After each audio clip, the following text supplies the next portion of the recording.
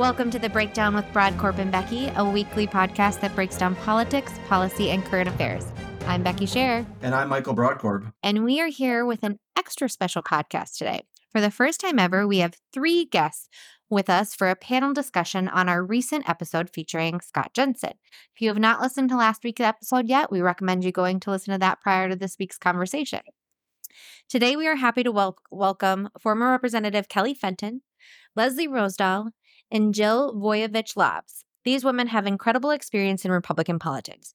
They have served in the state legislature as members and staff. They have been officers, activists, and delegates for the MNGOP at various levels.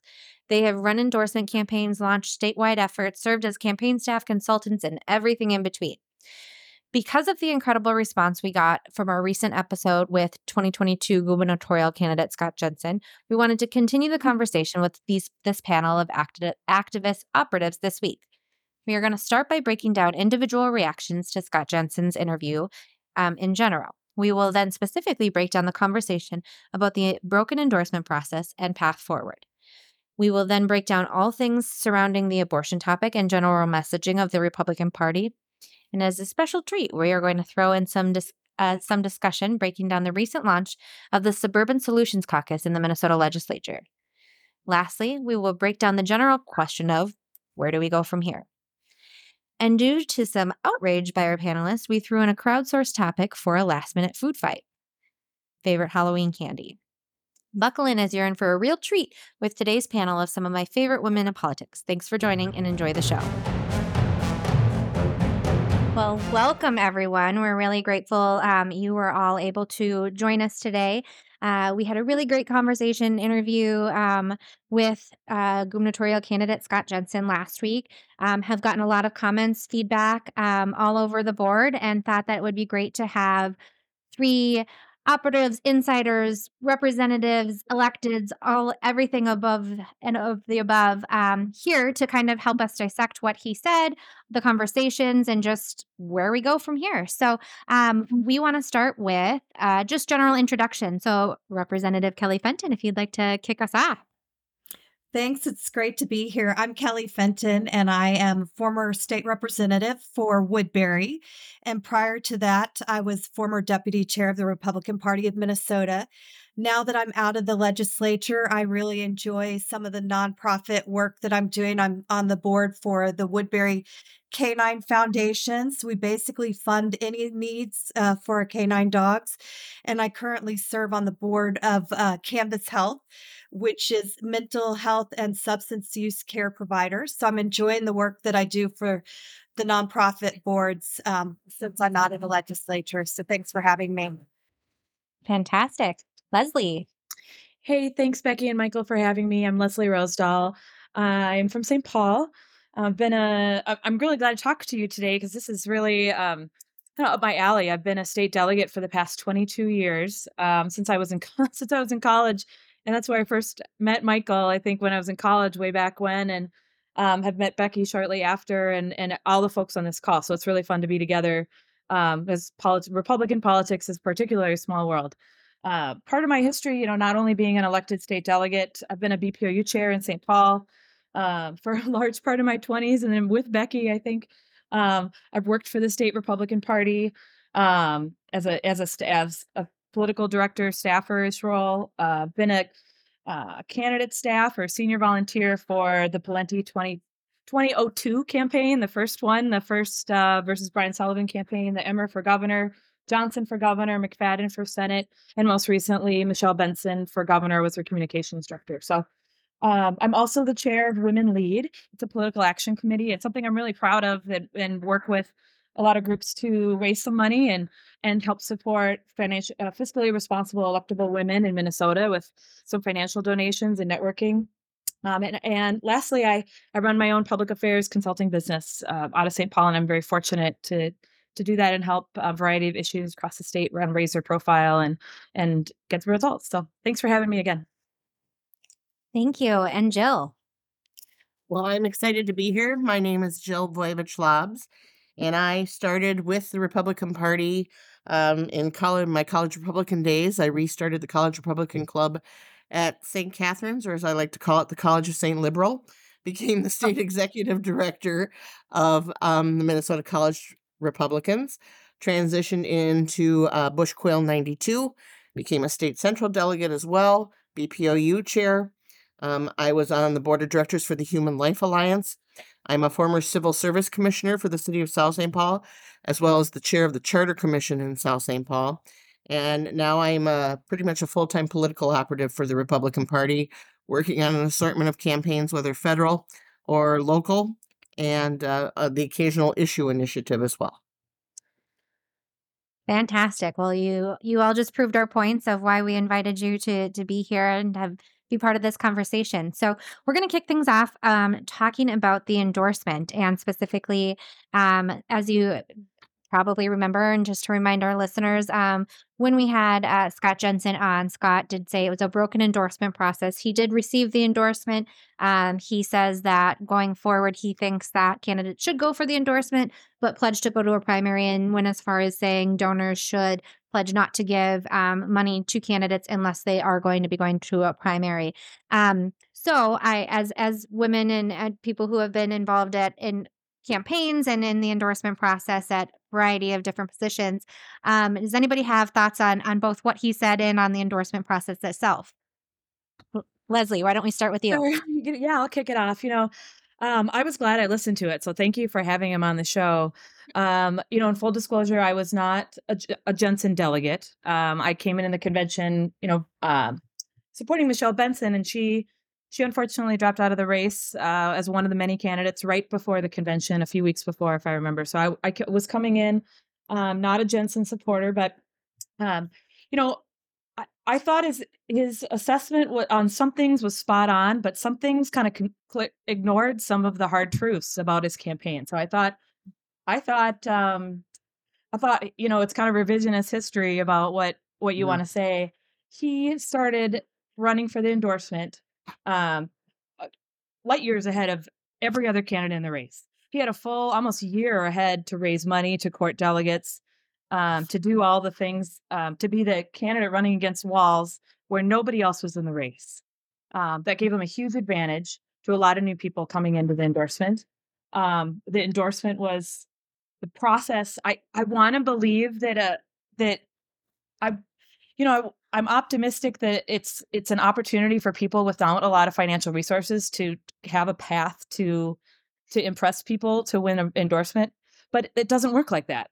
It doesn't properly vet people. The 2,500 people don't properly vet people in a way that they should. It's become, like you guys talked about, a litmus test, and there's too many people that are elected delegate, in my opinion, that are focused on a litmus test on issues and not focused on a candidate that's electable and winning races. We have nothing unless we win races. And I think, as a Republican myself, we have to, nothing, all of these issues people care about even the delegates don't matter unless they're into, we get a chance to govern and show people how to do that. So I don't think that the state endorsement process of supposedly wooing delegates works.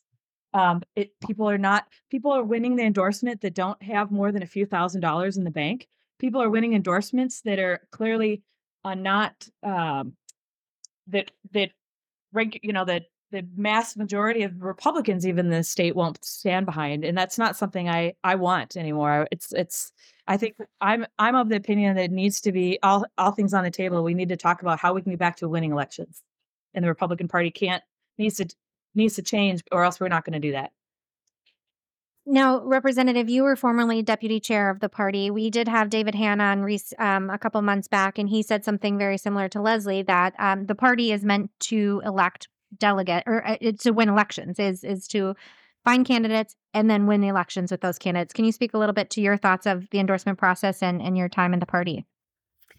Absolutely. Well, first of all, I have to say I am in favor of June primary, and I carried the bill while I was at the legislature, and we came closer than ever to passing that. But the endorsement process is broken, and I think it's time that we look at moving toward being a full-on primary state. And I agree with some of the things Leslie said. And you and Michael had mentioned it in the last podcast that it's very polarizing. It's black or white. There's no in between. I think a candidate, if they're having to run via primary, they are talking to a much broader swath of people. And I think some of the things that Scott Jensen mentioned is the reason that we do need to move to full on primary. We need to be talking to swing voters and the people who we aren't sure if they're going to vote for us. Unfortunately, we get stuck for far too long in the process of talking to those who we know will vote for us. When I was a candidate running for office, I told my BPOU, I love you guys dearly, but just know I won't be able to make it to a lot of the meetings because I'm going to be at doors talking to other people whose votes I need to get. Don't feel like I'm ignoring you, but I'm doing my job. And so I but we get far too involved in talking too much to the voters who are already going to vote for us, and that's a huge problem. Jill, You your know, thoughts? you know, there was a lot to unpack in that interview, a lot. Um, and I don't think you can dismiss and discount delegates because most of them are idealists. They have passions. That's what got them engaged in the process in the first place.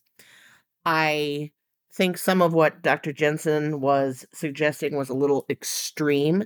Do I think we should go to a primary? Yeah, I do in the long run. But until that time, we have the framework of the endorsement and we have to be able to work that way. And quite frankly, Dr. Jensen not only had a year plus to fundraise, he stacked the caucuses. Caucus night, it was pretty obvious that it was extremely heavy Jensen in most precincts. I was running around with a candidate statewide. We were flying all over the place trying to hit as many precincts as we could, which by the way is a nuts situation anyhow. But we could tell. We could tell it was primarily Jensen and they didn't care about anything else. So for him to say that the caucus and the endorsement process is broken when he clearly benefited from it, I think it's just a scooch hypocritical. And that he needs to look a little bit farther down the line at his failure because his failure didn't come in fundraising. His failure didn't come in the caucus preparation or for that. So, yeah, I would support a primary, but he needs to be more objective, I think. Joe, that's exactly my point too. He had a year, he won the primary, but he failed to win the general. And that's something that I think he himself talked about furries and litter boxes. He himself was, and Matt Burke had the amount of gaffes and the amount of unprofessional, untrusted, untested campaign they ran was not reflective upon a winning campaign. And that's nothing to do with the caucus system or in the delegate system. He played that game extraordinarily well, and he won. So it's as usual, it was an execution problem. And we have seen this, and all three of us in particular, and Becky, you as well, I'm sure, and Michael, we get a good candidate, we get a viable candidate, and somewhere along the line, the self-destruct sequence starts. And it just, once it goes, it's like an M80. It's just the fuse is short and it just explodes, and there's no way to recover from it. And you just sit here and you grab your head and you think, what are you doing? Who is advising you? Why is this happening? You were on the right track. What just went wrong here? And I think, there's a case to be made for that. So, if we can go to a primary, but if you're not going to execute your campaign properly and effectively, it isn't going to mean diddly. So I was a delegate at this convention, and I have to say, he was continually up until a certain point losing delegates. And I believe strongly that he would not have been the nominee at the end of that convention had Mike Murphy not been allowed on that stage to basically call out Kendall Qualls. yeah, 100%, He called him a No sellout. question. And I think he impacted Kendall personally and professionally. And for no reason, Kendall didn't deserve that. And I believe if Mike Murphy had not gotten up on that stage to say anything at all, that Kendall Qualls likely would have been our nominee. And I think we would have seen a different outcome in certain elections, maybe not the gubernatorial race itself, but I definitely think down ballot, down ticket, we would have possibly seen a different outcome, but we'll never know. And I would really, while Scott Jensen talked about a lot on this last podcast, I would love for him to discuss that because I don't think he ever brought it up. And that had a personal and a professional impact on Kendall Qualls. So I hope that he comes back onto your show and he talks about that. And I just want to frame that up for some listeners who maybe were unaware of what happened at the state convention. Kendall Qualls was another candidate, was doing really well, was about, I think at that point was actually the front runner, the first position on these ballots. I think, they go into multiple ballots and front runner changed multiple times. There was a candidate, Mike Murphy, who Michael is, has shared he's not the biggest fan of in the past, who was a candidate. He dropped out and then went up on stage later on in a subsequent ballots and said that Kendall's campaign had offered him the lieutenant governor position and then rescinded. It has since come out that was not actually true. And so that did impact a lot of delegates on the floor who were taken aback, were offended, were thought that Kendall was kind of playing the game. And I think that, I mean, speak up if you disagree, but I would, speaking for all of us, I think that we're all under the assumption that drastically impacted, if not ruined, Kendall's chances of taking over because he was just a few percentage points back. So, definitely a good question, and I think we do hope to have the doctor on again at some point, and so maybe that can be on the list. But a couple things that you guys have talked about that I want to go into is messaging at the endorsement or for the endorsement in particular. I think we all are familiar that the endorsement obviously has a different message than when you're talking to primary voters and then when you're talking to general voters. I've said this multiple times. We talked about it with Senator Housley when she was on and a couple other guests of it's not changing your messaging or it's not changing your vision, your mission, what you stand for. It's changing how you talk about it, right? So we're not supposed to be changing our core beliefs, but just how we are messaging them to the audience that we're talking to. And when you're going for the endorsement, that is a further right than primary voters. Does anybody want to speak to maybe a little bit about that and in particular how Scott Jensen did say that he was all in about banning abortions and then basically said that he felt maybe a little bit roped into that or felt like he had to say that and be all in on for life to get the endorsement. Sure. I'll go first. Here's the thing. That dual personality of a campaign for the Republican Party, where you have to message one way for the delegates and for the endorsement, and yet not damage yourself for the general election, is so strenuous and stressful, and you have to tiptoe on glass the entire way. And it's sort of like, and I use a lot of movie references, but it's sort of like in The Golden Child when Eddie Murphy is on those pipes trying to get to the little dagger. And if you step on the wrong dagger, you're going to go sink. That's what the messaging is like between party activists and general public. And, Scott Jensen got called out early about the legitimacy of his pro-life stance. And his campaign balked. They delayed in responding, and when they did finally respond, it was weak at best. And any functional and effective campaign would have known that he previously worked for Planned Parenthood and would have had a statement ready for the delegates and the general public the minute it came up. Okay. And it could have been something, they could have shut it down very quickly. He could have been something as simple as, you know what, I did work there during my residency, and what I saw there not only informed, but it formed my pro-life position. And I would never, ever go back. And that would have shut it down completely. I think it would have shut it down. They would have said, yep, okay, you know what? He saw it with his own eyes. That's how miserable it is, whatever. The delegates would have been right there with him. But instead, there was first a campaign manager put out a tweet, then another staffer put out a tweet, then he put out 2 tweets to try and shut it down. Then the pile-on started and the whole swarm. We all knew that the Supreme Court was probably going to release the Dobbs decision.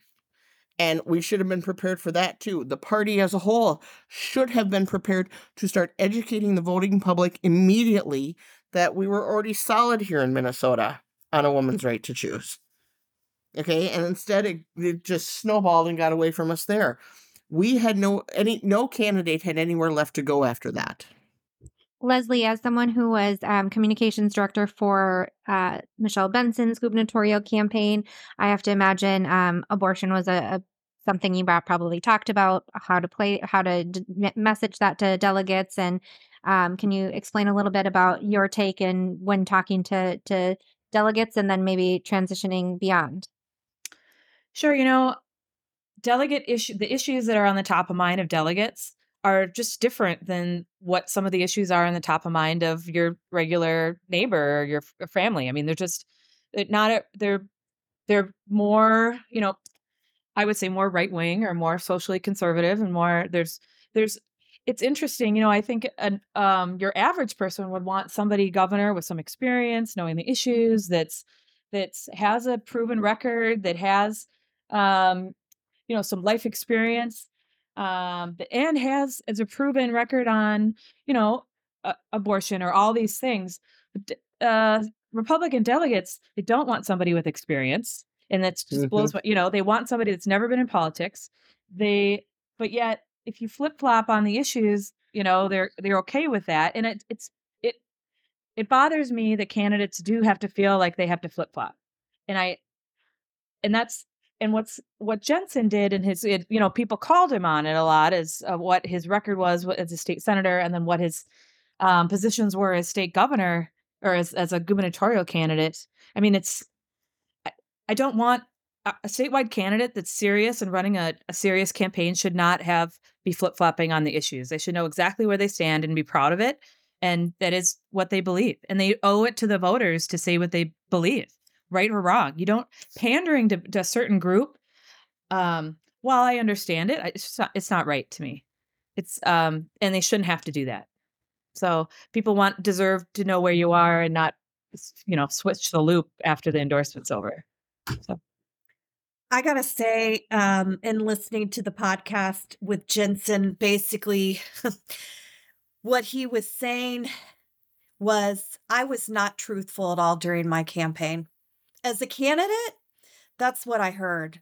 And I really wish that he would have been true to himself as a candidate and running as the leader of his own campaign. There is a way to talk about being pro-life without turning off the swing voters or even the pro-choice voters. I know that. I had conversations at the door and I never lied to anybody. When someone asked me about my stance, I let them know that I personally am pro-life, but I was going to the Capitol to work on fiscal issues. I had a record. I never carried any legislation related to life while I was at the legislature. One of the things that, he talked about that defining moment in his campaign. I mean, was it not after endorsement that he said, I will ban abortion in Minnesota? That was after the endorsement. That was not only a defining moment for his campaign. I got news for you. That was a defining moment for all of us as candidates. The Democrats only campaigned on one issue against me, one issue against him, and it was abortion, that Republicans are extremists and going to ban abortion. The reality in Minnesota, as far as I've been engaged in politics, We had a more pragmatic stance on abortion. Yes, we're pro-life, but we believe in abortion exception, such as to save the life of the mother, incest, rape. We were not extreme. But I can tell you now, because the legislature got full control, that there are some extreme measures that they did do and they did away with on some of our common sense bipartisan limitations that we had in place. But that defining moment, I will ban abortion in Minnesota, became the campaign ad against all of us. So I wish that as a candidate himself, that he would have been true to who he really was. Now, Michael, you've been a little quiet so far, so I want to get you in on this topic as well. Maybe even talking about mm, just the situation when we had Jensen in the room and him sharing his stance following that op-ed and kind of just how you took it and what your general thoughts on the messaging when it comes to endorsement versus beyond. Thank you, Becky. And one of the things that I was really taken aback at is that, and I'd love to get the reaction from others on this episode that we're recording, is it's very clear to me that Jensen was, I think, conflicted on a number of issues, and I think that the mistake that I think he made was running for office before he had vetted out where he believed, and I don't think that a campaign is a place in which on certain core issues that you can deviate as much as he did. If you're coming up with, for example, a small business plan, or you're coming up with addressing public safety, things that can potentially move based on current developments and news that's going on, I think the problem that Jensen had is that on core issues that I think are to Republicans and to a lot of Minnesotan voters, he just was going back and forth on it. And I think he was using the campaign as an opportunity to flesh out who he was. And I think the problem with that is that leads to inconsistencies and misstatements if you don't know who you are. And I think that's what tripped him up. I do Yep. think, to Jill's point and to others, I think he's personally conflicted on the issue of abortion. I think the decision that you have to make then is, if you're personally conflicted on these issues, I think the decision you have to make is, might not be the best time for me to run, because if you're the electorate, that's not a good time in which for you to seek stuff out, because I do think that people want definition from their candidates on something. I think it's too much to evolve that quickly. And so I think that Jensen, respectfully, was, I think, a little naive. And I think he touched on it a bit about how he had not fleshed out and truly done some soul searching on his positions on things. And I think that led him to a situation when the political climate flipped and evolved, that he was kind of all over the place. And it's just not the type of campaign a Republican can run. I will say, and then I'll leave it to the rest of you to talk about, I think one of the things I think we can all agree on, and I'd be curious if you do agree on, is that if you're a Republican running in this state, I think you really have to thread the needle on how you run your campaign. I think you have to have a tight campaign operation, be a sharp candidate, well-defined. And Republicans I just don't think have as much latitude to evolve and make mistakes. And I think that we learned that this election cycle. Can I just add one thing? I mean, I feel like Republicans in Minnesota have become too comfortable with losing. And we need to ask ourselves, at what point are we tired of losing?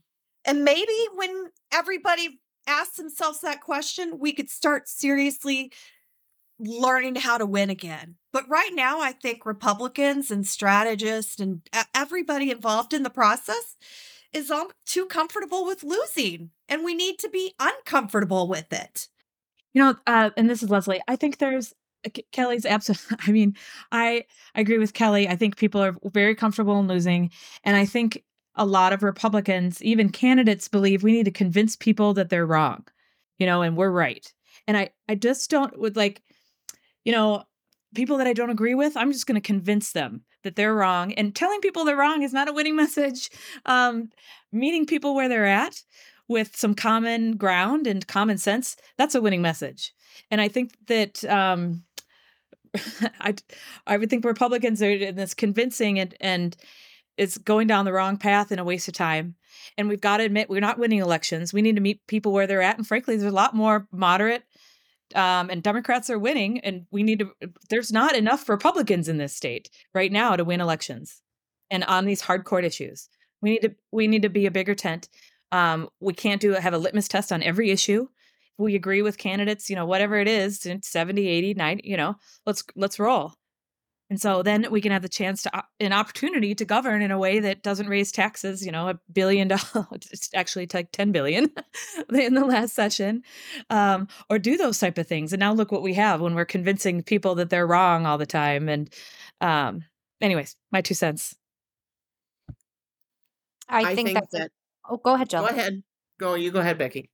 Oh, I was just going to say, I think that's a really great way of putting it, is not convincing folks that they are wrong. And that's what we've been doing, rather than having sensible, well thought out, articulate, principled stances, which is what I think we were a little surprised with how Jensen approached this during his interview. And I want to chat a little bit about his approach when he's, if you remember, he laid out basically that he is personally pro-life, but he believes in the autonomy. He believes we should make, contraceptives, safe and accessible and, to the masses. We should have all of these different things so that folks who want to be able to prevent a pregnancy can do so on the front end rather than having it on the back end. All sorts of these things that, and now I know when you're explaining you're losing is something we always say, but the way he laid it out was a very articulate way of doing. But do you think, let's say in dream world here, we're moving on from the endorsement, we're talking to Republicans through the primary. Do you think that sort of explanation, do you think there's room in the Republican Party here in Minnesota to be somewhat squishy on abortion, to be somewhat, safe, legal, rare when it comes to abortion, somewhat, acknowledge the personal autonomy of folks to have that choice? Do we have room for that in our party? If you're talking about activists, I would say no. If you're talking about the Republicans that are statewide that don't caucus, that don't become BPOU delegates, that aren't at the state convention endorsing candidates, I would say yes. I think there's a lot of hidden Republicans here in Minnesota, or I wouldn't even call them Republicans. I might even just go, there's hidden conservatives. Okay. When I first got involved with the party, we were the independent Republicans, and that independent side of the Republican Party was the more moderate wing. It was obviously he's gone fully left now, but Arnie Carlson, the Burt McAsees, there was that practice of politics as the art of compromise, and they would legislate and they would meet in the middle with some of the Democrats. But to be fair, I think the Democrats are experiencing somewhat of a schism as well, because I think there are lost Democrats who have no idea where to land right now. They don't even fit in with some of the extremism in their own party, and they're looking for something in the middle. And there's a lot of lost voters out there. And to Michael's point about running a tight campaign, I also think the voters of Minnesota want someone who's authentic. They want somebody authentic to their belief system. They want something authentic to who they are as a person. And I think in Dr. Jensen's case, like you said, he's still struggling, I think, with where he is on stuff. He needs as they call it, a shakabuku, which is a swift kick to the head to alter your reality forever. And not that he needs somebody to kick him. What I'm saying is he needs that metaphysical kick to his system to refocus him and figure out where he's at. This is Leslie on the strain of what Jill said about how people were looking for an authentic candidate. I think that goes along the lines of that. I think people are looking for a candidate that's authentic and they can trust and that's competent. And I don't think a candidate that waffles on issues, that is known for gaffes, is a competent, trusted professional candidate. And it's the delegate going back to state delegates. There was this huge push, and it's happened before, not every year, but because a lot of the delegates are new every year. You see maybe half of the same faces, but it evolves, and there's new people that come in, which is good. I think it's a good thing to have new people elected. But they really wanted an outsider, anybody with experience in politics who had a record, who knew what they were doing, who knew how government worked, who knew, again, what they were doing. It was a red scar, whatever that word, a red A on their, on themselves. I mean, you couldn't. It was a detriment, in which blew my mind, because somebody to be a governor of the state is a huge position, and with it. To vote for somebody, and Mike Murphy, for example, was the lead candidate at one point, who was a mayor of a very small town, was not reelected. That doesn't count as, that's not a gubernatorial material. And for Republicans to think that was our candidate blows my mind. That's not acceptable, and that's not a winning choice. Now, maybe not even a red A, but a red E for establishment, I think is what they were wearing. Michael. Oh, you Great. are. I'd like to ask Leslie a question, and it's also to the group. To her point, Leslie, you bring up a very astute, smart point. You are smart. You are a strategist. You understand these campaigns. Explain to me the disconnect between the logic and wisdom that you have and why this body of delegates doesn't see what you see. Because your perspective is spot on. But where's the disconnect that the acumen that you just described, the logic and reason that you just described, is not transferred to the activists and they see the way? Because I think that's part of the problem, is that we have smart people running campaigns in some instances, but particularly, Leslie, what you specifically said, if you were to stand up at a convention and say that, I don't know what the reaction would be, but you're spot on right. And what do we do to educate the activists more to understand how smart it is, your perspective is, that you just said? Well, thank you, Michael. Those are really nice words. I think, I think on paper, somebody like Paul Gazelka or Michelle Benson are terrific candidates, and that have some experience, but they were, at the bottom of the heap for delegates this year, specifically because there's establishment, like you said, and that's the great word. And I, you're labeled establishment as soon as you win an election or as soon as you work on a campaign. And I would argue that, because you've been around, that's an advantage. Like, what works, what doesn't work. We all care about the same issues. We don't need to divide or label ourselves as something different, whether we've been a delegate or a elected official in the past. I mean, I think experience is a positive thing, and experience that makes you a stronger candidate for a statewide office. You don't make as many gaffes, hopefully, you don't make the mistakes. You have a record and you know how to speak about issues. That's a positive, and that's positive toward winning.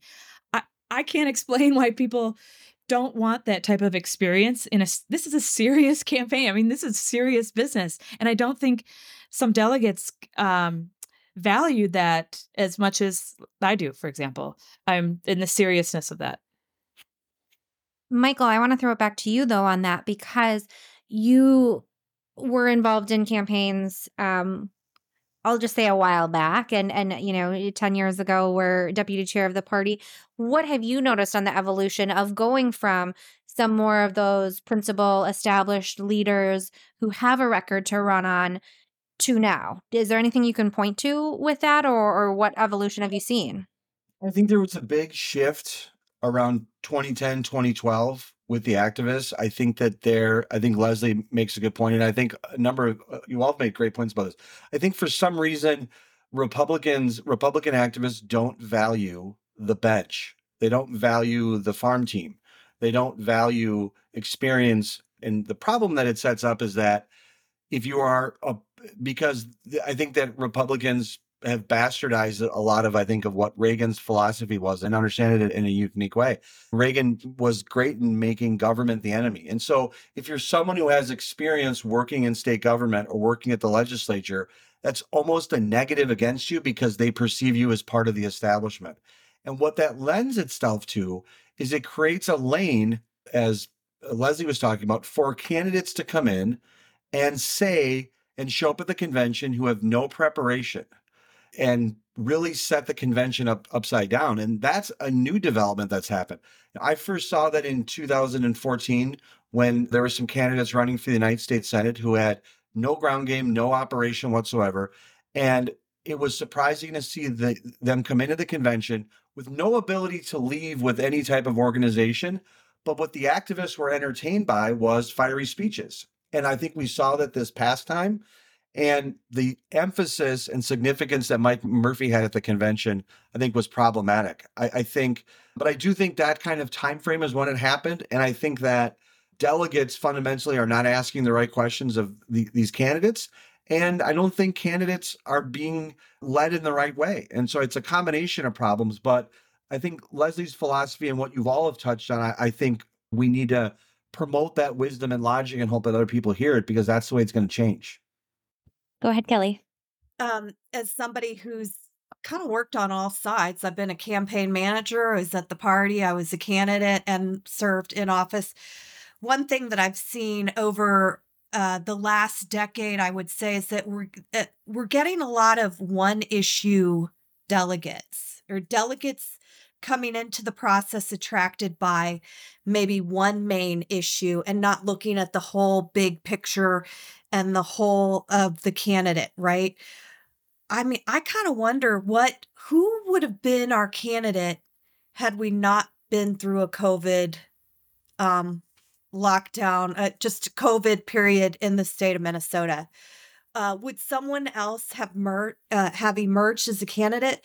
Because, originally when Scott Jensen came in as a senator, and he touched on it, you talked about it, he was known as a maverick in the legislature, which I would say that's not always a great thing, but I'll let that slide right now. But one of the reasons he came in, and I knew from working with him while I was in the House and he was in the Senate, that he was an absolute moderate.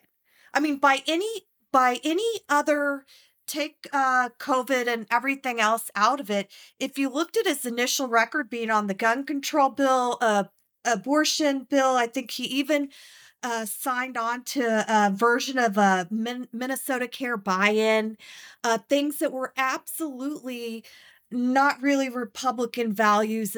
And so he came out of the gate kind of being his own person when he was in the Senate.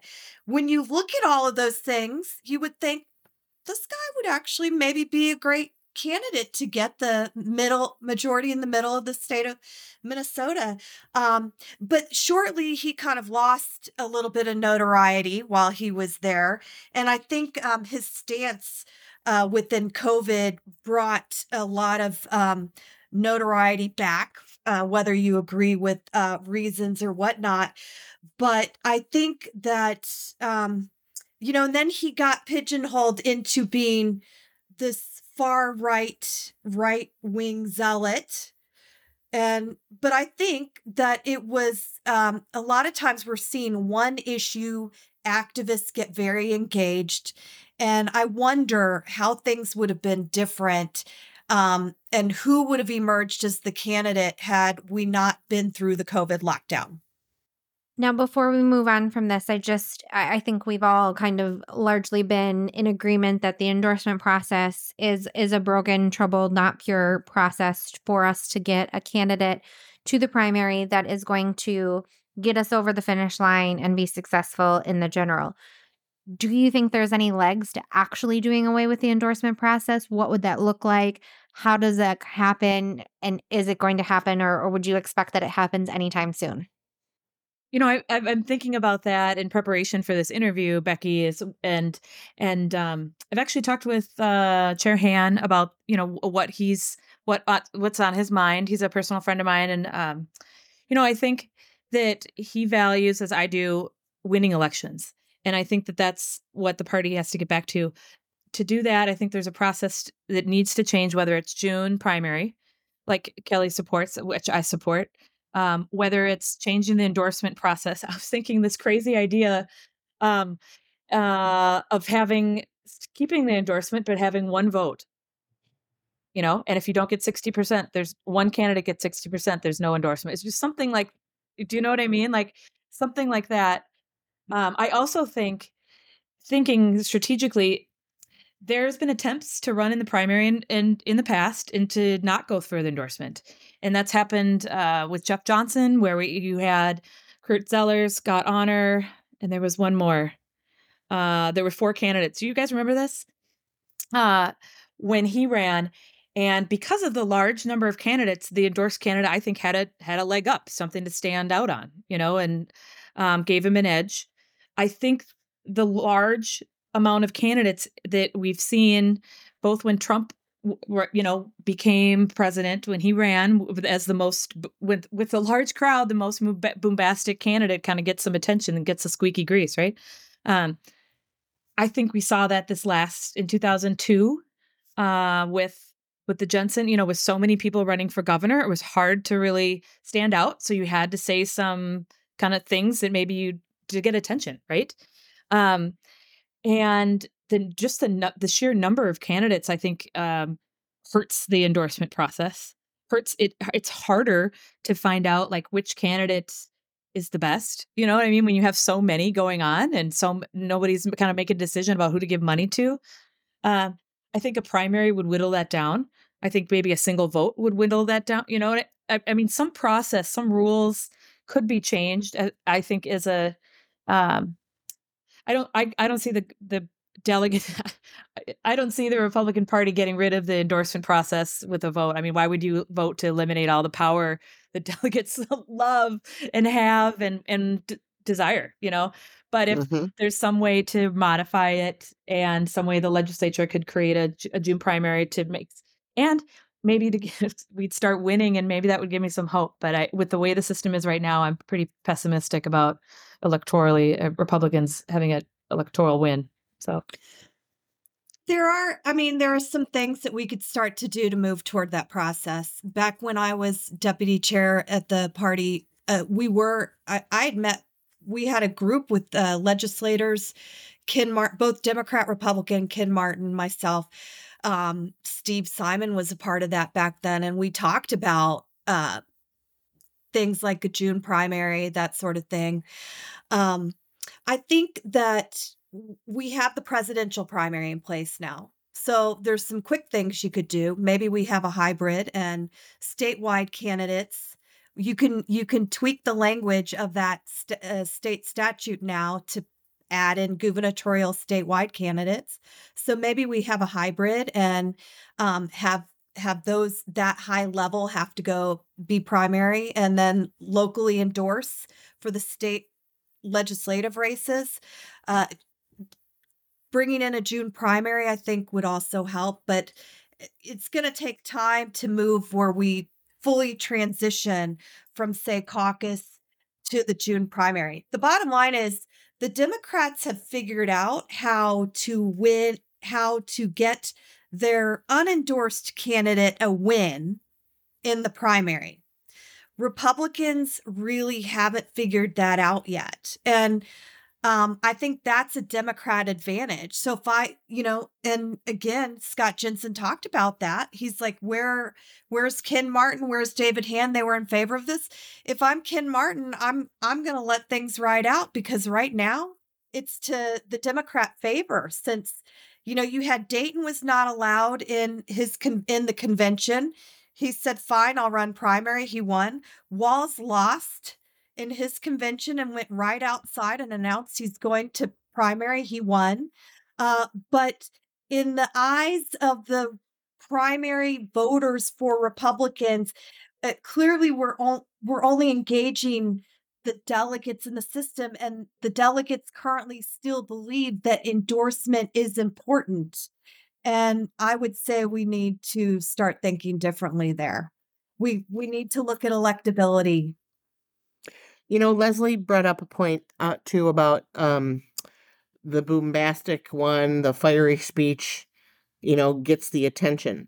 And I think that is true. And I think we've seen it at multiple levels of our endorsement process, whether it's BPLU conventions, congressional district conventions, or the state convention.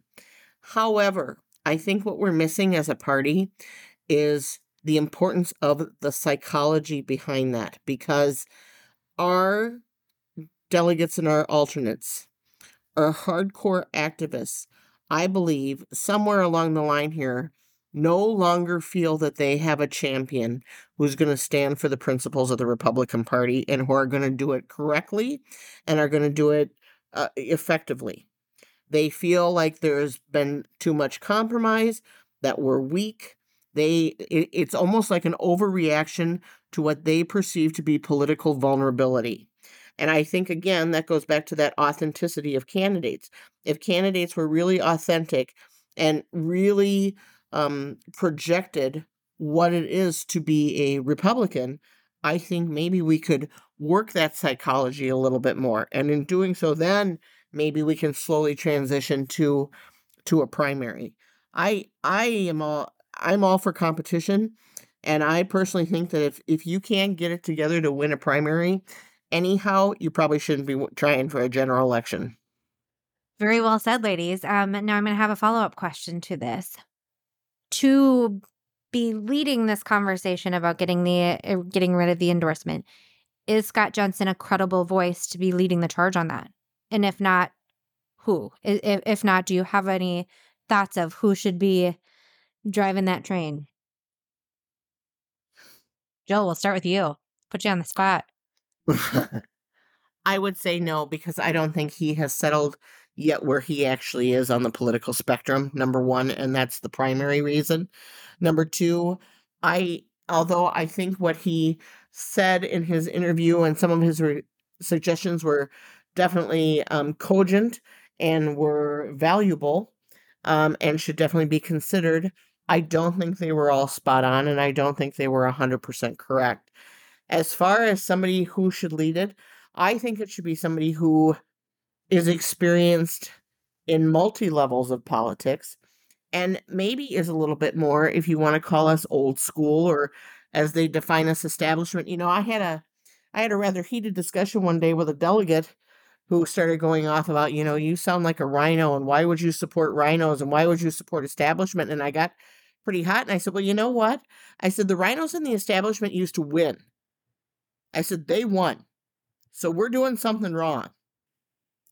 I said, so maybe we need to take a look at that and figure that out. I mean, the thing is I would never have defined half of those people as rhinos or establishment. So I don't know. It's not him. And maybe we need to kind of try and whittle that down and figure out who it is. But I also don't think it should be exclusively a man or a woman. I think there should be a team. Love that. Leslie or Kelly, either of you have thoughts on Scott or somebody else? I agree with Jill. I don't think Scott's going to, he came out of the convention. It was still deeply divided. I can't say that, the delegates who were, were all behind him when we left the convention that day. I don't know, as far as a leader in the Republican Party, I can't tell you who that is right now. Do you know what I mean? I mean, we have leaders in the caucus, House and Senate caucus. Of course, they're leaders on policy. David Hand's the chair. I can't say, Tom Emmer certainly, of course, is a leader in Congress. I don't have the answer to that one. I usually have something, Becky, but that's a tough question. And I can't see Jensen as somebody who has and I mean this in a polite way, but the maturity and the to lead a group like this, as he doesn't have the experience and the to do that kind of thing. Thanks. I don't think that Jensen's the person to lead this. From a perspective as having served, I can tell you that June primary has to pass through the legislature. So you need the legislative branches to get engaged with it. To fully disband caucus, though, that is not through the legislature. You need agreement from both party leaders. So, perhaps the leaders need to get together and start talking more about it. But I definitely am agreement with Leslie and Jill that Scott Jensen is not the person to lead that. Michael, why don't I why don't we put ourselves on the spot here too? You got any yeah, thoughts I on the think case? I think it's important that we have the conversation. And I will just say, I think one of the reasons, Becky, that I think that we wanted to reach out to Jensen is because I do think that there is a role for a former endorsed Republican candidate, if they're willing to come in and be a part of the process and have that conversation. I don't know. I think the jury is, and it's clear by what I've heard so far in this episode and what I've heard from others. I think the jury is still out on which Scott Jensen people think is now around. And I think that, um, so I think that that's the hurdle that I think he has to overcome. I think this is important conversation that needs to happen. And I think the more that responsible people can be a part of the conversation, I think is good. I think it's a bit early to anoint someone as the leader of it, but I think he started the conversation. I think we've started the conversation. I think we're continuing it tonight. I think that's important. I think the conversation needs to happen, and I think all of you have said some really amazing things that I think are going to be important to highlight after this episode about how Republicans need to not be so comfortable with losing, and a point about not being so argumentative and telling people that they're wrong about issues and campaigning that way, and just being more open-minded and willing to understand where the party is. Those are the type of conversations that we need to have right now, and I think that that's where we need to go. I hope these conversations happen because I will say, as someone who was a critic of Jensen pretty consistently during the election, I will say to you that I think it is unusual to see a candidate come out and be as willing to be critical of themselves for what they've done. I think there's I think there's a lot of questions as to the authenticity of what he said. And I think that's up for individual people to say. But I think there's some momentum that's been started by us having that episode. And I wanted to continue and I wanted to foster and grow. I completely agree. I think that, I mentioned previously as, I do like the aspect of the endorsement that it is a chess match in a game that you put in the effort, you woo the candidates, you do the work, starting, significantly early with a lot of financing and the right messaging, and you can win it, right? So I do see that. But I personally think it is going to take somebody potentially not going for the endorsement, maybe not getting the endorsement, going to the primary, being successful at the primary to really spur this change. I really thought that 2018 with Pawlenty was our shot at that. It didn't happen, and that was unfortunate, but I do think that it's potentially going to be that. So I do think, calling all strong, sensible, pragmatic, articulate candidates out there, please raise your hand. Please, run for statewide, run for office and help us do this from that side. From the other side, I think it was one of you made a good comment. I think Jill had mentioned, having a man and a woman, or I think even a committee of sorts, having folks, candidates who have gotten the endorsement, who have gone through that process, who do understand delegates themselves, BPOU leaders, folks who aren't just thumbing, throwing their thumb or whatever the saying is at the system, who aren't just trying to overhaul it because they don't like it, but folks who have actually been a part of it, who have understand that a lot of these people do put in a lot of time, effort, and energy to be part of the party process. So I don't think it's going to change overnight. I would argue that I don't know if it happens in the next 4 years.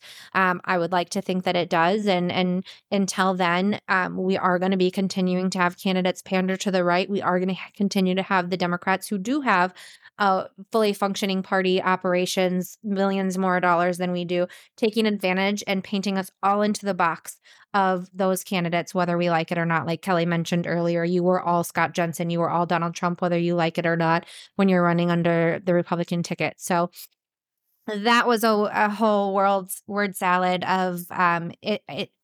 I don't have a name. I don't have a suggestion. I do appreciate, though, like you mentioned, a candidate like Jensen who did go through the endorsement process, also understanding that it is, was to the detriment as well.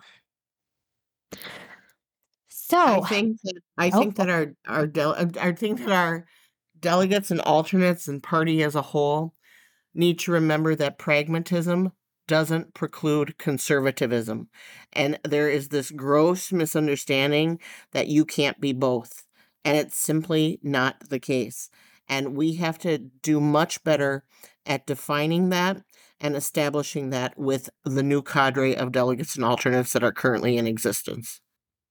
now I'm gonna throw us off a little bit. I am going to pivot. One of the things that Michael and I have talked a lot about, I know I've seen all of you have these conversations on Twitter, in person, all across the board, is to be successful, we really need to focus on messaging. We need to make sure that we are targeting not just Republican delegates, but voters across the board, and specifically here in the suburbs. I'm a suburban mom. I think we've got some suburban moms, suburban women here on this lovely panel here tonight. So I think and agree to disagree, or let me know if you disagree that you don't think suburban women and suburban voters are a top priority for the Republican Party of Minnesota and across the nation.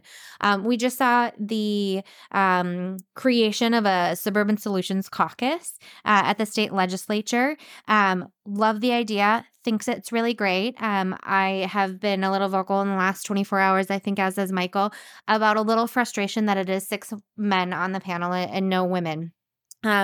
Curious, one, about your thoughts about focusing on the suburbs and the need to do that, but also if you have any thoughts of putting everybody on the spot, if you have any thoughts about this caucus, its mission, path forward, and lack of women, unfortunately, on the board or on the caucus. Well, I'll just say that, bad optics and mistakes happen in a in a vacuum of leadership. And I feel like maybe from what I saw today, I applaud the idea of wanting to come up with solutions, have solutions, and not just being the party of no, but really think your rollout, the press conference, and whatnot. I know these are legislators from pretty moderate districts. 2 of them, I think, serve in a district in which there's a very progressive senator from the other side that they serve. I get that, but patience is a lot. And we shouldn't rush to great ideas. We should take time to make sure that we do it right and do it right from the beginning. Anyone else? Michael, even? I'm going to be candid and tell you that when I saw it, I literally thought it was my first reaction was, "This an SNL skit?" Because it was so just. And Becky, I think I mean, I live in the suburbs. I understand. I mean, what the reality. I mean, to understand a little bit of the suburbs. And it just, to me, it seems just an absolute no-brainer. And maybe, I think I was more aware of it, particularly Becky, because of our messaging conversations and the stuff that we had. And we've also made, I think, a very conscious effort on the podcast to be as inviting as we can be to all perspectives. We've tried to create a space where, a little bit of a safe space where we can have Democrats, Republicans on and talk about things. And that takes a variety of views. And to the thought process that we could have Scott Jensen on was something that I never thought would have been able to do. But we've had, suburban senators, Democrat female senators, Republican female senators on talking about issues, members of the House, members of the Senate. And so to me, it's a great idea to be focused on the suburbs. It's really something, Becky, that you and I have spoken to on such a consistent basis. It simply boggles my mind that they would not have thought about inviting a female legislator to be a part of it. And I think it is a good idea, incredibly poor execution. And it's short-sighted, lack of, I think, vision and perspective. And what I just will say to you is that I keep looking for when Republicans are going to hit the bottom on stuff, when this is going to be the type of situation that's going to make us recalibrate. And I thought that after the election, particularly on some of the messaging, that we would have thought different about this. And we've been gone through an election cycle that I think was painful and difficult for a number of ways. I would have thought that we would have understood that.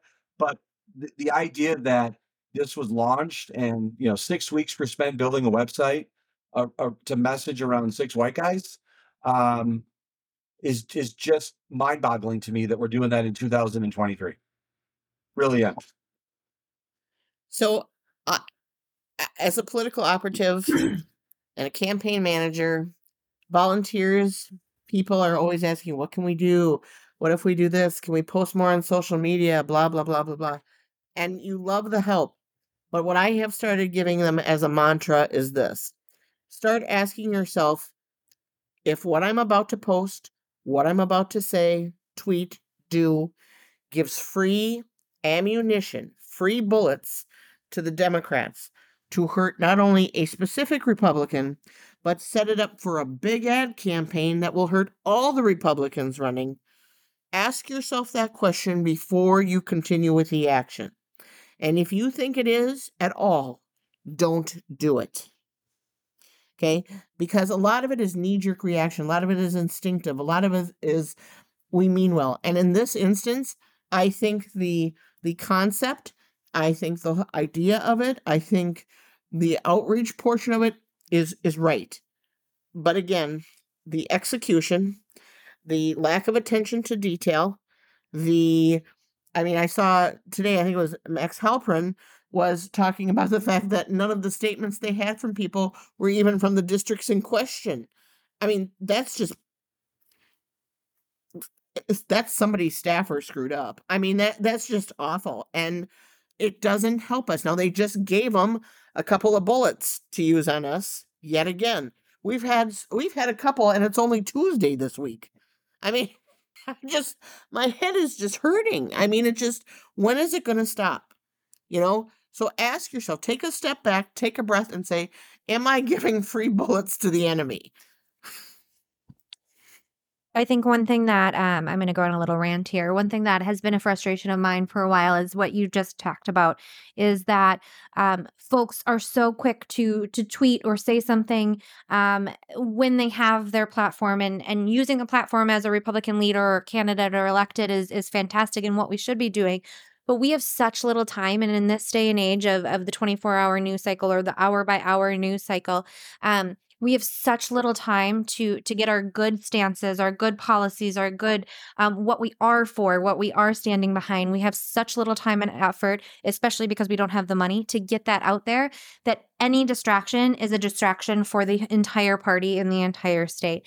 And we've seen this, comparing mask mandates to the Holocaust. We've seen this, people standing in front of Confederate flags. We've seen this across the board from all of these things that just make the Democrats continue to be able to paint Republicans as racist, as small-minded, as small tent, as homophobic, as, list the X, Y, and Z things that almost, it seems weekly, some Republican in Minnesota, whether it's a delegate, an activist, a party, whatever, name the title behind them, allows them to continue to say, well, here's a Republican in Minnesota doing this. And it is extremely frustrating. And I think on a smaller scale, being thoughtful, especially when things are not time sensitive. We saw this with the failure to be able to respond to Dobbs in general. Republicans have been begging to overturn Roe versus Wade, for 50 years. And then when it happens, we have nothing to say on the matter. We need to sit down, take a beat, come up with our what we're for. And that was one of the main frustrations, aside from not having any women on this caucus, is that when asked what bill you want to pass, they didn't have one bill. They couldn't even, there was not one bill that was able to be named. It is a frustration of how any candidate, if you are going to put your name behind something, if you're going to stand up and say something, you should be able to say, day one, I'm going to X, Y, Z. 3 things. even if, and even more, maybe we just need to start a media training. Hey, who wants to start a media training thing here that teaches candidates or electeds how to pivot? Because a simple pivot is a perfect thing in these situations. If you don't have a frame bill, is we're going to go have conversations with the people. They're going to tell us what we're going to do, what bills we should pass, and I'll get back to you on that. Frustrating. Rant over. Michael, what you got? I don't want to act as if I haven't made mistakes in the past. Okay. I don't want to give the impression that I've led a conflict-free life or that I've not been a part of some controversy. That being said, I just want to be very blunt here and say to you that this was not an initiative that needed to be rushed out. There was a lot of weeks that was spent into planning in this stuff. And I have to say this as a white guy who considers himself somewhat of a Republican, but as we described earlier, and I have described myself as a little bit of a homeless Republican right now. I think that and I think this initiative is a clear example. There are a number of men, I think, who are standing in the way of this Republican Party succeeding to the level which it did. 6 men got in front of the cameras and put together a legislative agenda or discussed a legislative caucus. And it's by information that I've received, there was not consistent, credible, and substantive outreach to female members of the legislature prior to that press conference. And the reality is this, is that 6 white guys cannot walk into a press conference in the Minnesota State Capitol and take on a bold initiative such as the Suburban Caucus and ignore female legislators. It just can't happen. And so I think that if I can speak to the white men inside the Republican Party, my suggestion to you is to just open the window, have a little bit of a more global view on some things, and think before you act, and think about the entire brand, the entire spectrum of what the Republican Party is, because it's not just white guys. Fair point. I'm gonna take this opportunity to also say I do think it's a great idea. I do think there are some of these members on this caucus are good representatives and good voices in the Republican Party. I hope we see more. I hope we see Republican women. The few that we have left in the state legislature, I know a lot of them did get wiped out. Kelly, you made that point as well, which is unfortunate. But I hope I see more. I want to be optimistic. It just is frustrating. I have to just say, I agree with you. I don't want there to be, I want there to be more creative thinking outside the box. But just take for example, what would happen if ICE decided I wanted there to be a minority outreach caucus and Michael Broadcourt, white guy, goes in front of the podium and says, we need to be talking. I mean, there's just an optics with that we need to be self-aware of. And I also will say to you is if it's not as if there's not talent around. It's just a matter of reaching out to it and involving it in the conversation, be self-aware of it. There are Republican female elected officials, the state, at the local level, the legislature, a whole variety of things that they could have tapped into on this. And for some reason, I think I do take, and part of the reason I wanted to speak up about it was because I do think it was white guys like me who made the mistakes and led to it. And I think that that it's important that that we take ownership and call a spade and call it out like it is and recognize that. I think one of the other points I'll make is that we're all this call, look at the talent on this call. And I've probably spoken less on any podcast that we've done because I've just been so in awe of the talent and the people and the perspectives I wanted to learn from you all. But there's opportunities to do things different. And I think we're all looking for in various ways in our involvement in the party, we want it just to be run smarter. And I think as a white guy, I think my message to other white guys is that it doesn't need to be a white guy standing in front of the microphone. It can be a whole variety of people that can lead on behalf of this party. As somebody's been at the legislature, who advised? I guess my question is, who was advising them? Because we all had staffers and people who, some did communications, leadership has staff. Who was advising them and who thought that this would actually be a good idea? So, um, I I pointed out immediately, we lost. I wrote it down while you guys were talking. I mean, it to some extent, it really kind of made me sad because at one point we had like 11, maybe 10 to 11 really good, thoughtful suburban women in office. Um, and right now it looked like we didn't have any, but yes, there are three, but significantly less.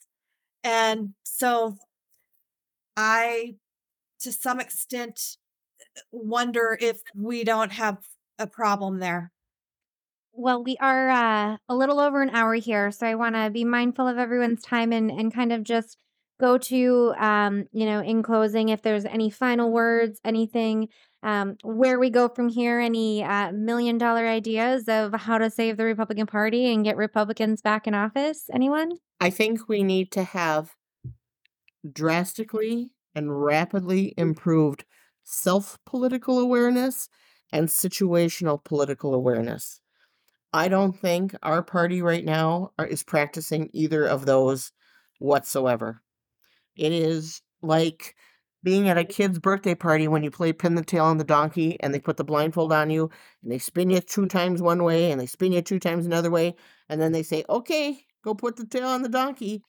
I think right now we are getting spun around in multiple directions and we have no sense of where we actually are and where the target is.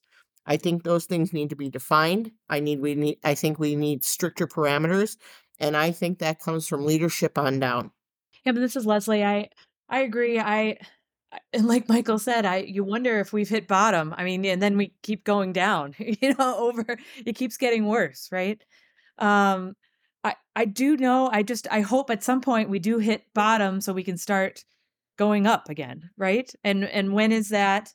I know that our process makes it extremely challenging for competent, incredible candidates to run. It's a very hard process going through the caucus convention system, and even a primary system. And I think whatever process we change to has got to support quality candidates uh, thinking that they have a shot to run, and whatever that means. I mean, that quality candidates meaning can raise money, can articulate a strong message, and are a strong and trusted, competent messenger that people can stand behind and say, "I'm proud to vote for you. I'm proud to support you. I know you. I think you're gonna, you're gonna do a good job for me." Um, I hope those type of candidates stand up because I don't think we have a strong bench right now of statewide candidates that are in that A team. I think we have a few B team, but why would they bother? I think we have a few strong candidates that are in Congress right now that could win a strong statewide campaign. But again, why would they want to put themselves through a process that spits them out and that rewards a candidate like Mike Murphy with an endorsement? And who is literally, he was winning at one point. I think it was ballot 6 or 7. I had to leave the convention floor and I had to, yeah, it's unacceptable that the process we have gives us these results that it would have us lose elections. And I don't want to stand for losing anymore. And if that makes me establishment because I've been around and I care about the party, so be it. I just think we need to get to the point of where we are tired of losing fast and very uncomfortable with losing. And I think there's opportunity right now too with everything going on. We need an active we need unity among the party and the legislative bodies, and with a unifying message. It doesn't need to be difficult. With everything going on right now, look at $18 billion surplus spent, $9 billion in new taxes. The message can be really simple. The Democrats are making it harder to put food on your table. They're making it more expensive to buy gas, to buy a new car, to renew your tabs. You name it. It's simple, but we need a unifying message, and we need to get to the point of where we are very uncomfortable losing our next big election. Michael? I hope that what comes out of this is that people listen to more what you ladies have said tonight in this conversation. I think it's so critical. I'm so appreciative, Becky, for you pulling this together and organizing this and having fun. I think that this is what we need to do more of. I think there needs to be more conversations, more voices need to be elevated. And I've learned a lot tonight. I think that you've all instilled a level of wisdom and uh, maturity and logic to a very kind of difficult, complicated process for the average person to understand. But it's so important as Republican activists, to the degree in which we all are, that we change where we're at. And my hope is by promoting this episode and having more people hear what your perspectives is, that more people listen and that people understand from hearing the different voices and the significance of what you're saying, that it changes the mindset and it changes the direction of the party. And so I just want to say thank you for being on here tonight. And it's so important that people hear what you have to say. And I'm just really proud of Becky for pulling this together and having this kind of conversation, because I learned a lot and I was taking notes when each of you said stuff. And I just think it's remarkable what all of you have said. And I learned different perspectives tonight too, having known you all, but just, it was really important. I just want to thank you. Every one of these episodes is becoming my favorite, but I think this one's going to be my favorite for a while. So just thank you for allowing me to be a member of the audience tonight and here. Thank you. And I just want to say one thing also in closing is going back to what I think each of you has individually said, but also to our very first guest that we had on, Annette Meeks, is that we need to stand for something. We need to have a vision, a mission, a path forward as a Republican Party, as Republican candidates and Republican leaders. And I'm hopeful at some point that we, with our conversations about messaging and how to get there and push behind good leaders who are willing to put their name on the ballot, we can get there. I know we don't have a deep bench, and we have said that. I'm grateful that all three of you have been involved for as long as you have been involved. I plead and beg that you stay involved, because even with having to wear whatever, a scarlet E on your chest, if that means it, or being branded rhinos at times, or whatever it may be, but staying in, because it is going to take people who have been around, who have seen it at, the highs and lows and everything in between, to really make change here. And so with that, all of you are some incredibly great follows on Twitter. So if you could go around the horn, I'll start with Kelly to Leslie to Joe. Share maybe your Twitter handle, where people can find you, if there's anything, website or anywhere else that you want to direct anybody that listens. This is Kelly Fenton, and I'm on Twitter, and you can find me on Twitter and Instagram for the most part. So at Kelly Fenton MN. And thanks. This is Leslie Rosedahl. I'm at Leslie Rosedahl on Twitter and Instagram. You can find me mostly on Twitter at Gypsy, capital GYPSY 2100. Fantastic. Well, thank you all for joining us, and hopefully we'll have opportunities. If there's ever anything you're working on, let us know. We'd love to have you back again in the future. Hey, thanks guys for having us. Thank you for having us. Absolutely. So we ended the recording, and then there was some discussion about the food fight. And there's apparently what occurred off air was all three of our guests were really frustrated with Becky's food takes, and they wanted an opportunity to come back on and voice their frustration with Becky's lack of support of turkey, or just general, bad food takes and stuff. So I want to give the floor back for all three of our guests to just fire away at Becky. Go ahead, everyone. I agree with Becky. To the time. Halloween candy, Butterfingers, number one. There is no number two. Whoa. So we're going to do Halloween candy. Leslie's chimed in. Butterfinger number one and no number two. Correct. That's strong. That's the right answer. Well, I'm totally into peanut butter. So I love the Reese's peanut butter cups. That's my number one. And I definitely have to go with Butterfinger number two. Strong answer. Strong answer. See, Kelly, I have great minds. I agree with you. It's peanut butter cups followed by Butterfinger, but the worst, I think, Halloween candy, Circus Peanuts. Becky?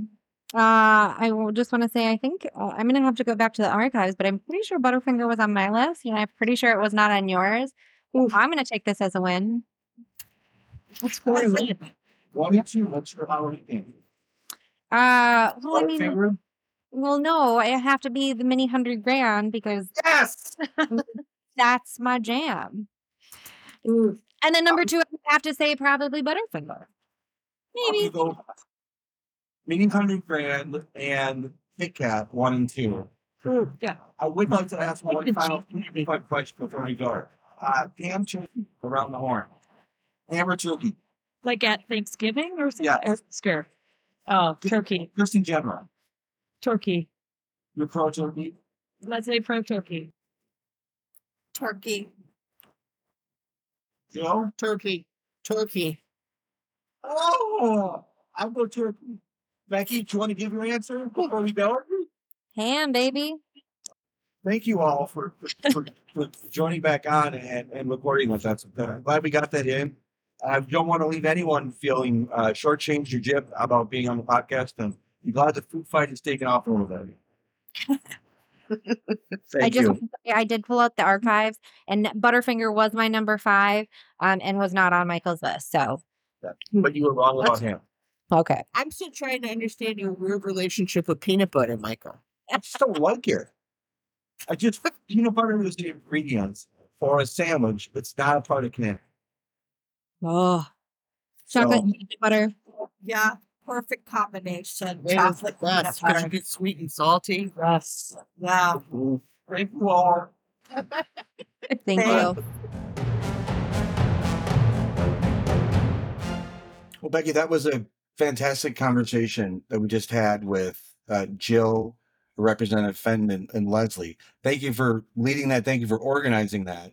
And I do want to say that this is unique in the fact the guests, but also what drove it, which was the conversation we had with Dr. Scott Jensen, which the response was, I think, explosive. Everyone's got an opinion on it. It drove a pretty significant media narrative that continues to kind of develop since the episode was released last week. And again, I think it shows what I'm very proud of is our work in hosting this podcast and leading the conversation. And so I think this episode is a logical conclusion or a logical next step of that discussion that we had with Scott Jensen and having that kind of safe space for Republicans to vent, talk, and kind of grow the party and continue that conversation. So thank you for organizing that and for leading the effort. I gotta throw it to you. This was a great idea, and I just think it's incredible at a time when, as a Republican woman, we get a lot of. I've gone on my women rants before, but in particular, the Democrats and others like to point that there are no Republican women, that Republican women don't have a voice in the party. And I think tonight really showed that there are some really strong, vocal Republican women in our party that do have efforts to make changes and to make things better for families, for candidates, for our party as a whole. And I think I want to applaud you for supporting that and also just for this, space that we've created that can lend itself to that. I think, like you mentioned just a little bit ago in the show, that we've had Republicans and Democrats and senators and representatives and everything in the middle and operatives and all across the spectrum on here to talk about their vision and their stances, and then how we stand on that. I think it's going to be instrumental to kind of bridge the gap that we see with the division in this country, and that having civil conversations is possible and making changes for what you believe in this case, what we want to see more of and better of for the Republican Party. It doesn't seem like it's within grasp at this point. I think that we can get there. And I think having more conversations, open, honest, raw, vulnerable. I mean, these women are still active in the Republican Party. They really did, were honest with their feelings and didn't mince words. And I respect that of them, because I have to imagine there's some folks on Twitter or text messages that they'll, get maybe some feedback from other delegates or activists within the party. So I love the conversation. I think having more panel conversations in the future is going to be great. And I'm hopeful that we can get up from the rock bottom here. Yes, and I think it's important that I think one of the reasons we wanted to have Scott Jensen on was to have a conversation and a discussion, to find a way to be to disagree, but not be disagreeable with the other, to not be personal. I think we've really tried to carve out a safe space for people to come in and know that they're going to be treated with respect, even if we disagree on stuff. I do think what is unique about what occurred in the planning of this episode is that we did not sit down and say, we're going to invite 3 women on the show. It wasn't like our intention to do that. We kind of strategized and thought about like who are people we should get, and it just worked out that way.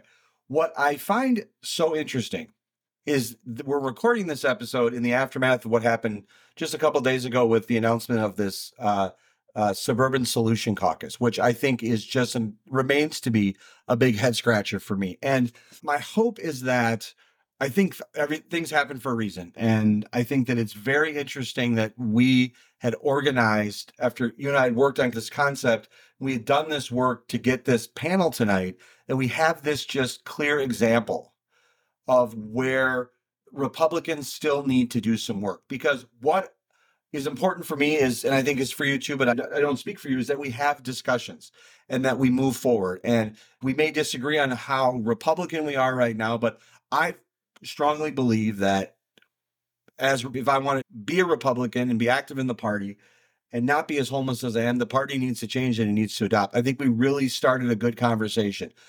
And it's frustrating to me after having Scott Jensen on, and I think moving the dial as much as we needed to have that conversation. We have another example just coming up this week of how we may not have hit rock bottom yet. And I don't want to be too harsh on legislators and people and not create that type of space for them to make a mistake. But I have just a little more frustration about that rollout this week from an optics standpoint and from a messaging standpoint than I have about the 2020 elections in some ways, because it's so fresh. It just happened this week, and I just had an expectation that we'd hit rock bottom, and I don't know that we have. I think that we should put out this offer to anyone who wants to come to BB Breakpot on Twitter or our website. If you need somebody to poke holes and be devil's advocate in anything, we are happy to play that role.